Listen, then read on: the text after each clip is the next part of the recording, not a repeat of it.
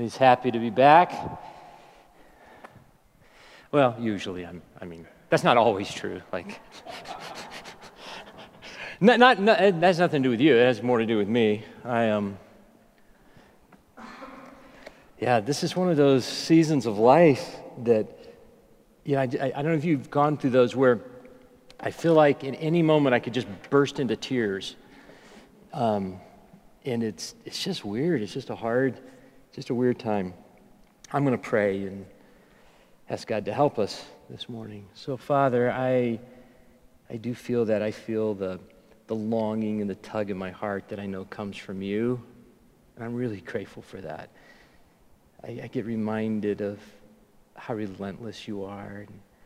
And in the same moment, I get reminded of how stubborn I am, how silly I can be. Lord, I ask for me, and I ask for my friends, that for us here today, that help us sort of relax into receiving the good news that always saves, that always rescues, and always makes life better.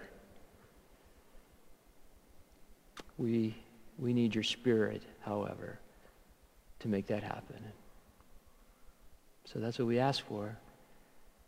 That's what we're trying to be willing to do, is to receive. Amen. I've got a little, it's kind of like a little quiz for us this morning as we get started. It'll help our conversation. And here's what I want you to do. I'm going to throw some slides up on the screen. And all I want you to do, I'm going to give you about 30 seconds with each slide, and I want you to formulate a response to each statement. All right?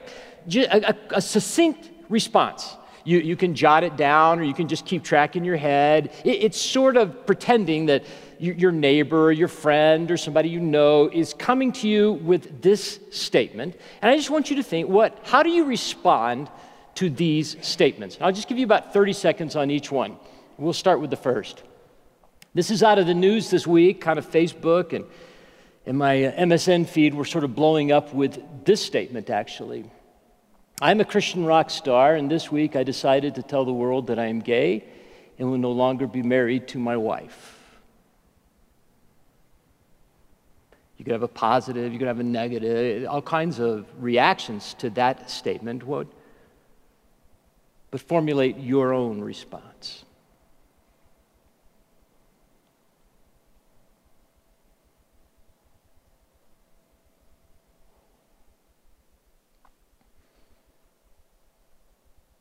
Let's go to another one.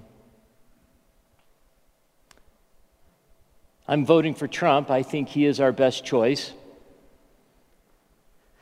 Pretend this is your best friend. Now, you may be really happy, or you may have a different. I'm not critiquing the response for sure. I'm just asking you to kind of get in touch with your response. What does it evoke in you?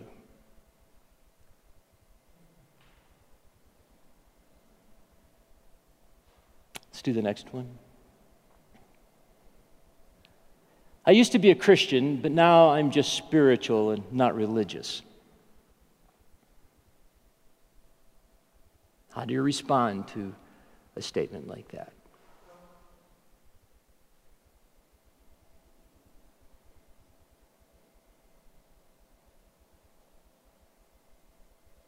All right, one more.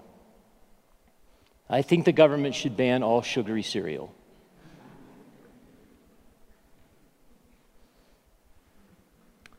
How do you respond? All right, so here I'm going to quiz us for just a second. Of those four, did you have an emotional response to any of them? Did you feel something when you saw it? Right? What did you feel? What emotion did you experience? As you read those, or perhaps the one you felt the strongest about, how many of you felt sad? Okay. How many of you felt happy? Okay. How many of you felt angry. Interesting. So here's good news tonight, or this morning. Same notes that I used in the sanctuary last night. Here's our good news. I don't know that I have ever made a statement like this, but I have got for you a foolproof response. I have got for you a response in a succinct little sentence that will work every time in every situation. And I'm positive I've never used that kind of language before. But the good news is this will always work. This is like magic, or for those of you, miraculous if you're more Christian than me. So, I mean, this is good stuff. And here's a response, and not to say that your responses were bad or good or anything like that. But if you got stuck, if you needed what to say first, if you needed something to do, this will always work. And here it is. Tell me more about that. That's magic, isn't it? Isn't that awesome? Tell me more about that. It doesn't matter what the statement is. It does not matter. My dog died. Tell me more about that. I think aliens have invaded. Wow. Tell me more about that. Raiders are the best football team. Wow. Tell me more about that. What I like about it is it can sort of get around whatever emotion I'm feeling, whatever sort of impulse I have to respond. And it's rooted in the story of the gospel. It's rooted in the story of the scriptures. It's written as one of the few little bumper stickers we get in the Bible. It's found in James 1:19. Know this, my beloved brothers, let every person be quick to hear. In the Greek, what that says is, tell me more about that. Okay, well, not really, but I kind of think in my imagination, you can come up with your own sentence, but something along those lines. Be quick to hear, slow to speak, and slow to anger, for the anger of man does not produce the righteousness that God requires. Therefore, put away all filthiness and rampant wickedness, and receive with meekness the implanted word, which is able to save your souls. I'm not going to say one thing today that you've never heard before. There's not a person in this room who has not heard the wisdom that it's better to listen. All of us have probably heard something about how God created our anatomy. We have how many ears and how many mouths, and so we should listen as much as we've all know this. And in fact, none of us have either existentially or intellectually had any opposition to that truth. And so as I've been processing this little passage, I am just haunted with why is this so hard for me? If I know this, I have no bad experiences with this, then why don't I just do this? I want to give you a little background. If you're familiar with the story of the Bible and some of the letters, this is one of those letters. We think most likely it was written by maybe the half-brother of Jesus. And there's pretty good evidence that this is possibly the very first New Testament part, I don't know what else you'd call it, letter or gospel or anything, this is the very first thing that was written down. And what had happened was there were people who initially came to find faith in Jesus were Jewish people. And they trusted Christ. And I don't know if you've ever been part of experiencing a rebirth within the context of a religious system. But that doesn't usually go well with the religious system. And long story short, is life became very hard for them. They became persecuted. They had to flee from the main sort of Jewish epicenters. They were being hurt and killed. We even have record of that because one of our heroes who came to faith in Christ, before he came to faith in Christ, was part of making this happen, we think, Saul, who we now call Paul. He was trying to kill them, so they basically fled and they hid, and life was really hard. And because it became hard, they began to think, oh my gosh, if I had never come to Jesus, my life wouldn't be so hard. Maybe I should just give up. And so part of this really tender letter and hard letter is how do you hang on? Don't give up. But as you know, in your life, when life becomes stressful, sometimes it leaks out in your relationships. That's what I think is happening. That the stress of persecution, the stress of being displaced from where you have grown up and lived in your system, and the stress of your own faith is you're starting to fracture in your relationships. And so he drops in this piece of wisdom. I also think that the Bible is telling, in some ways, only a couple of big stories. And then every story is helping us understand those big stories. For instance, Jesus gave us this summary. Love God and love others. Recently, I've experienced that as quite often as sort of some kind of trump card. Well, I just love God, love others. Just love God, love others. It's not that I disagree with that, but I don't think it's a period at the end of the sentence. I think it is this ellipsis. It's this way of reading the Scriptures.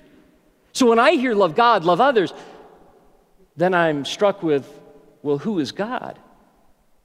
And what is love? And often for me, when I'm stuck trying to understand the Scriptures, I'll just ask myself, is this trying to tell me who is God? Or is this trying to tell me how do I love?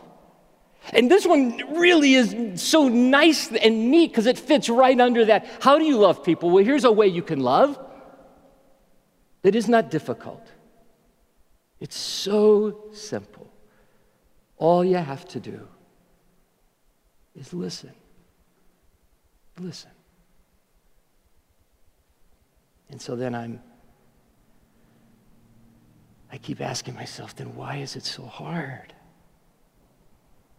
I want to love people.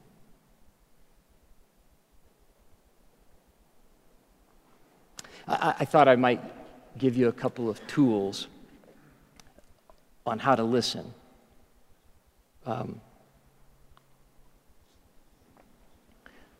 This one, our friend Frances shared with me. It's really good. And so she shared with me from the late Dr. Gary Smalley, something she had picked up, and then I went and did some reading on it. And Dr. Smalley sort of summarized a lot of his counseling technique into this one little image, and he called it drive-through listening.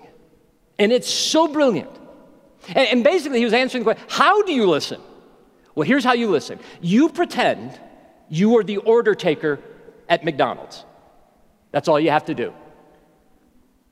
I go to McDonald's, and I pull up to the little speaker of the drive-thru, and can I take your order? Yes, you can.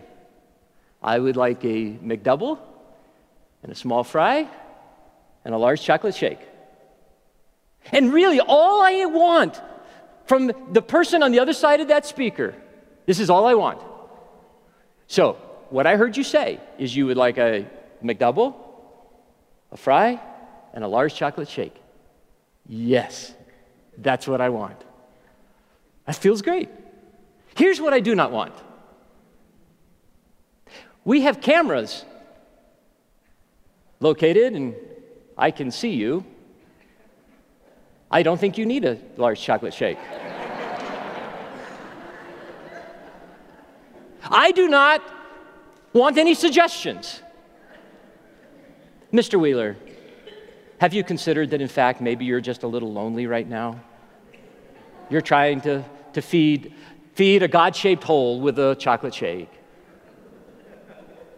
Would you consider a salad? No. I will not consider a salad. I just told you what I want. Drive-through listening is so brilliant.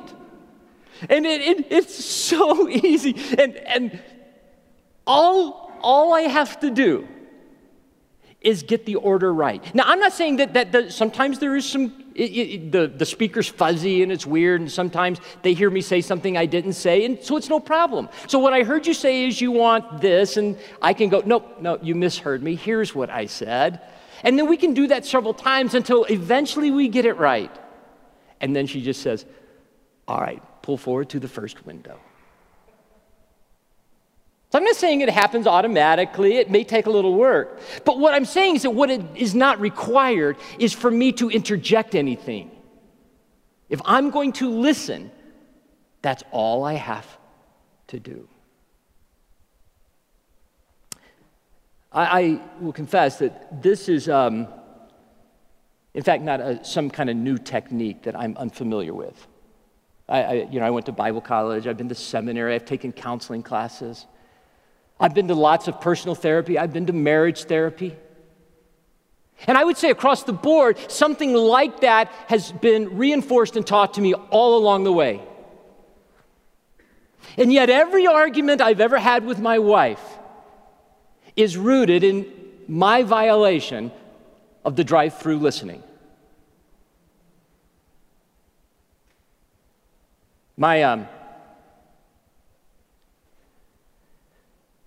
My anger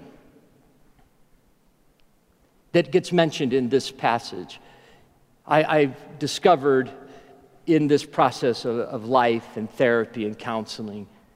I've discovered that anger is in fact not a primary emotion. It's primary in the sense that it is perhaps the most commonly expressed negative emotion. But it's not primary because it is never isolated and it never acts alone. It is always the front man for another emotion. It could be embarrassment.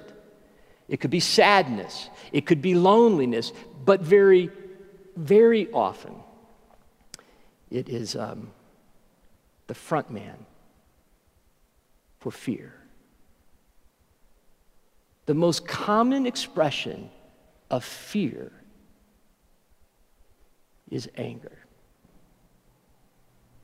So I'm in this conversation with my wife, and it is what I call sort of this anatomy of a fight. My wife will express to me, you see, she will say something about a need she has, and as I immediately hear that, I know that she cannot have that need. She has the wrong facts. In fact, I know I have met that need, and so what I do is I sometimes will wait for her to finish, but I don't always need to do that because I have enough information to know that she's got the wrong facts, and she is waiting for me to help her with facts. She's not saying that, but I know her. We've been married 35 years. I'm on to her game. And so what I do is I say to her, no, that's not true. Here's what really happened. And she always says, wow, thank you. Thank you for fixing my facts. In fact, you're right. I don't have that need anymore. No, that's not whatever happens. No, what happens is she says something which is very clear she did not hear me. And so I of course remember she's hard of hearing and she needs volume. See, what she needs is facts and volume, you see, to not have that need. And so I say it louder. And again, she goes, now I hear you. Now everything's much better. No, she begins, which I don't understand, is to express her need even more loudly, her facts, which cannot be true because they're not the same as mine. And now we have a fight. And that is the exact same fight we have had for 35 years. Here's where this passage haunts me. Friday night, I was working in bed before she came into bed on my message. I was going through my notes, and I was just reading. And April got into bed, and so I closed my little notebook, and I put it on the bedstand. And she expressed to me a need. And immediately what I heard her say was, Carl, you are failing as a husband. She did not say that. And immediately I interrupted her and began to share with her my fact of how I was a good husband. And we got into this little fight, and I could feel it begin to escalate. We live in the basement of our house. My wife's parents live above us. And that's another story. When they're in heaven, I'll tell you more about that. So I tend to usually try to not embarrass myself. But even knowing her dad was going to be trying to go to sleep, I heard my volume begin. I didn't mean to raise my volume, but I did. And I was into this about 5 minutes when all of a sudden, I go, oh, baby, I'm so sorry. Can I start over? Would you tell me more about what you were just saying? What happened was she scared me. I don't know what it is. I can't explain what the fear is, but I knew in that moment I became afraid. I became afraid that something bad was going to happen. I became afraid that she was going to spin out of control. I became afraid that she was going to see that I wasn't a very good husband. I was afraid that I wouldn't be perceived as the person who could save and rescue her. And it made me angry, and I could not listen. And so I began to talk.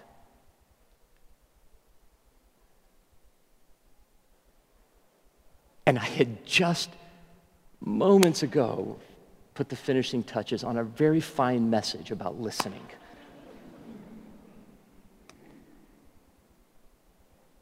You see, in all of our years, all of our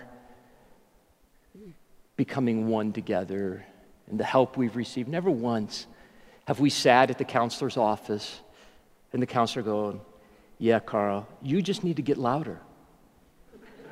Yeah. Oh, Carl, you need to interrupt more often. I think that's going to save your marriage. I told you that there's nothing new coming down today. But what I cannot understand is if I know this, and even if taking my Friday night experience, if in one moment when I realize it and I practice it, it has never failed me. I've made lots of mistakes. I've done lots of things where I've communicated, lots of those. But honestly, I can say I have never once said to somebody, tell me more. And that's gone bad for me. You see, this passage is not primarily about a technique. But again, it's telling one of the big stories. And one of the big stories is that there is only one God.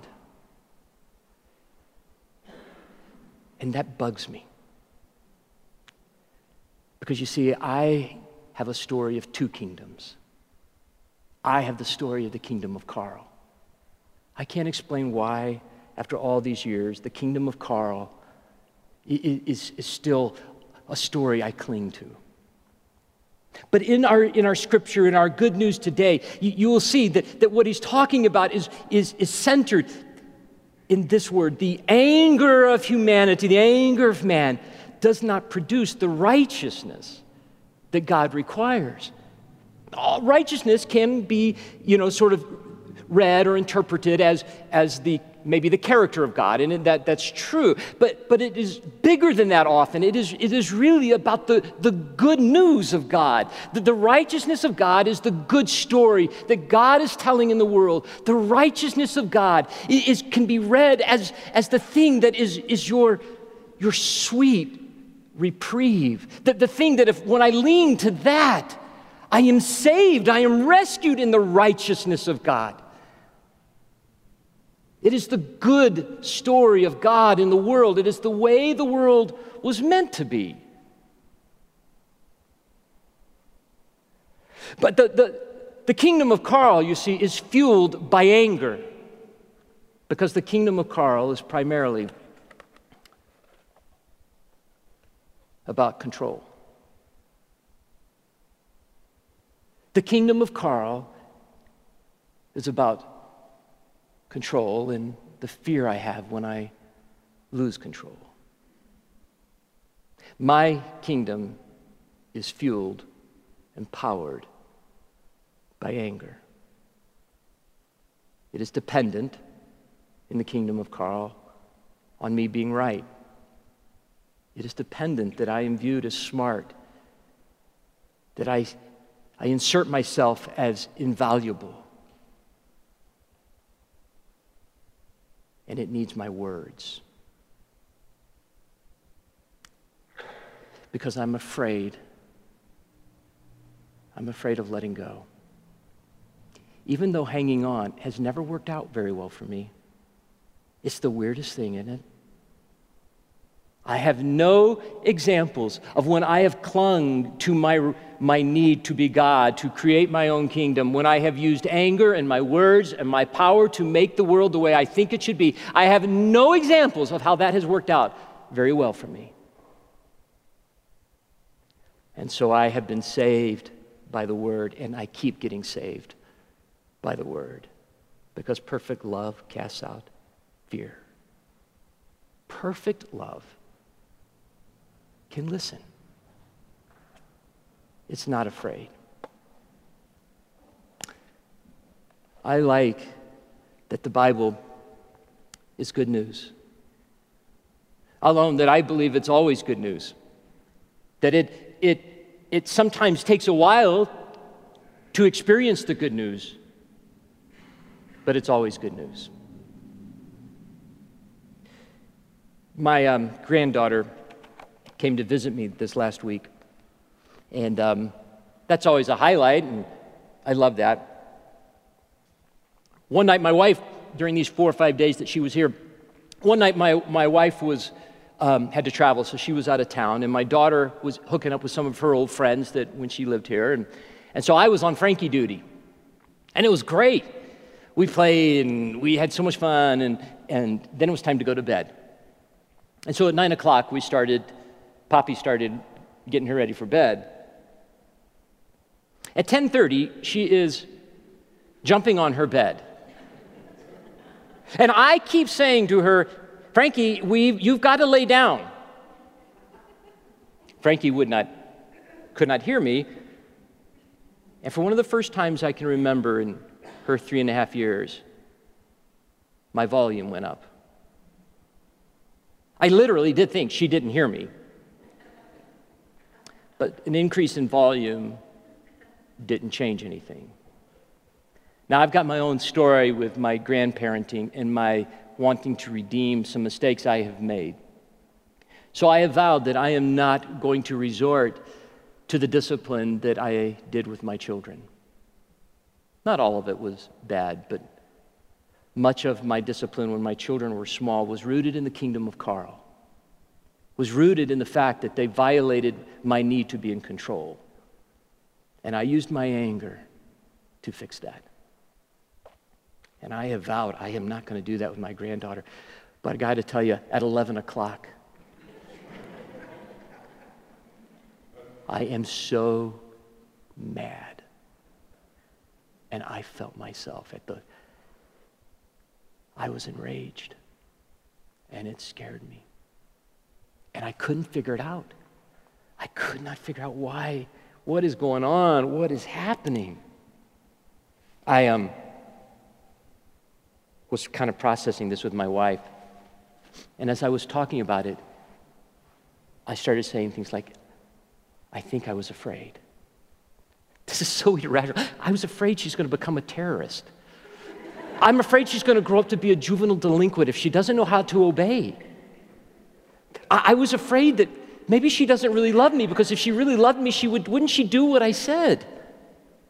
I was afraid that I actually have no control over a 3.5-year-old. And my anger was, once again, about my fear. As I was thinking about my message, I started wondering, a 3.5-year-old does not have this vocabulary, but if she did, if I could have listened, if I could have had the opportunity to say to a 3.5-year-old, Frankie, tell me more, I think it would have sounded different than what I thought. I guess I was thinking she would go, Poppy, I want to be a terrorist and a juvenile delinquent and go to prison for the rest of my life. Poppy, I don't love you, so I'm going to do what I want. I think maybe what she would have said is, Poppy, I like being at your house. It's kind of like being on vacation, because at my house there are more rules.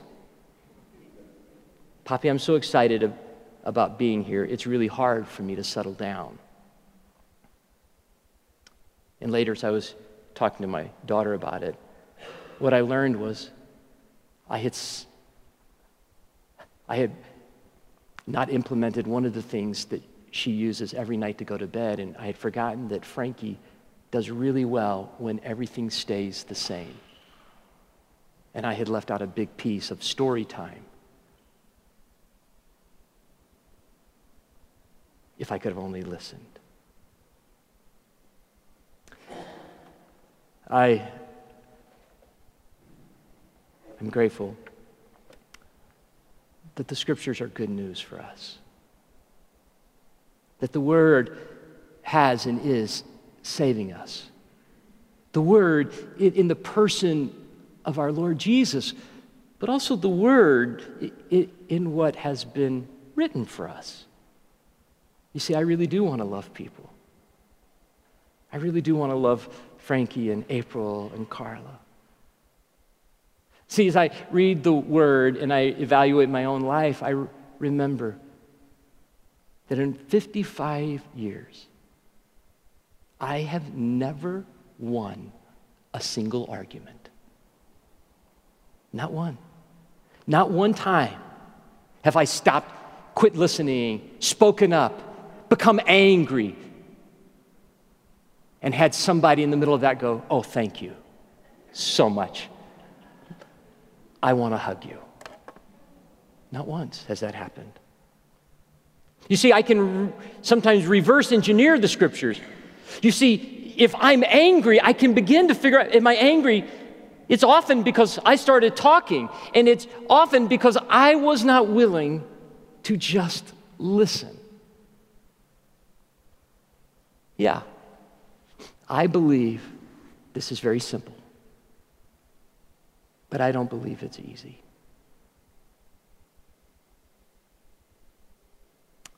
So I didn't intend to give you a simple message where you could just, write it on a little bumper sticker and somehow assume that that's all, because I know that our story intersects with that.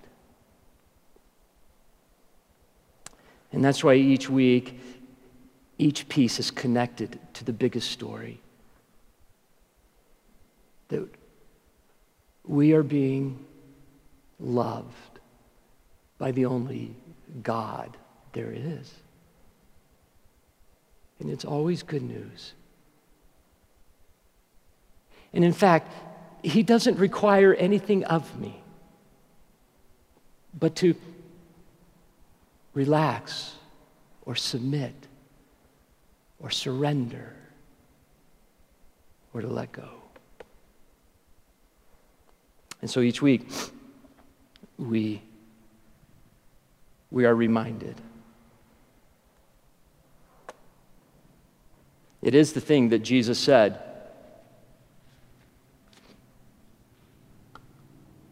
That He would put into place, because we know that we forget.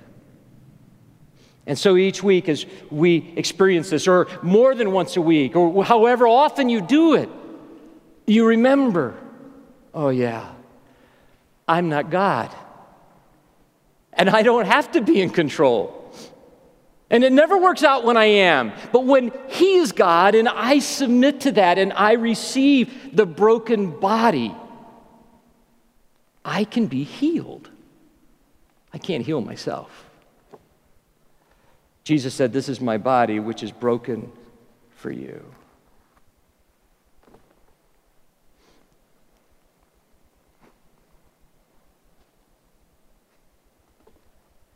And this is my blood, which is juice. I always forget. They both look white to me. Okay. This is juice. This is the blood of Christ will be manifest in juice in the white cups and wine in the brown cups.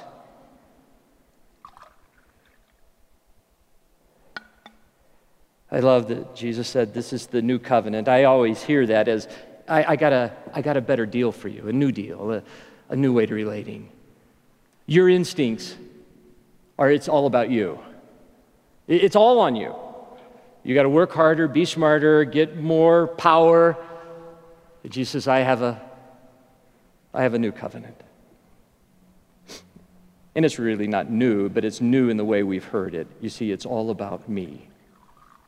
This is the blood of the new covenant, and it's shed for you. When you eat His body and you drink His blood, you are being saved again and again and again. We are being rescued.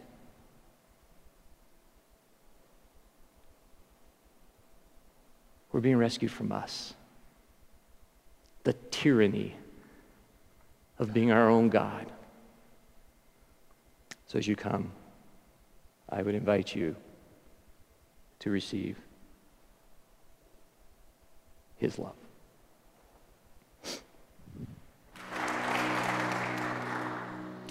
Put on then as God's chosen ones, holy and beloved, compassion and kindness and humility and meekness and patience, bearing with one another. And if one has a complaint against another, forgiving each other as the Lord has forgiven you. And above all these things, put on love, which binds everything together in perfect harmony, and let the peace of Christ rule in your hearts. Amen.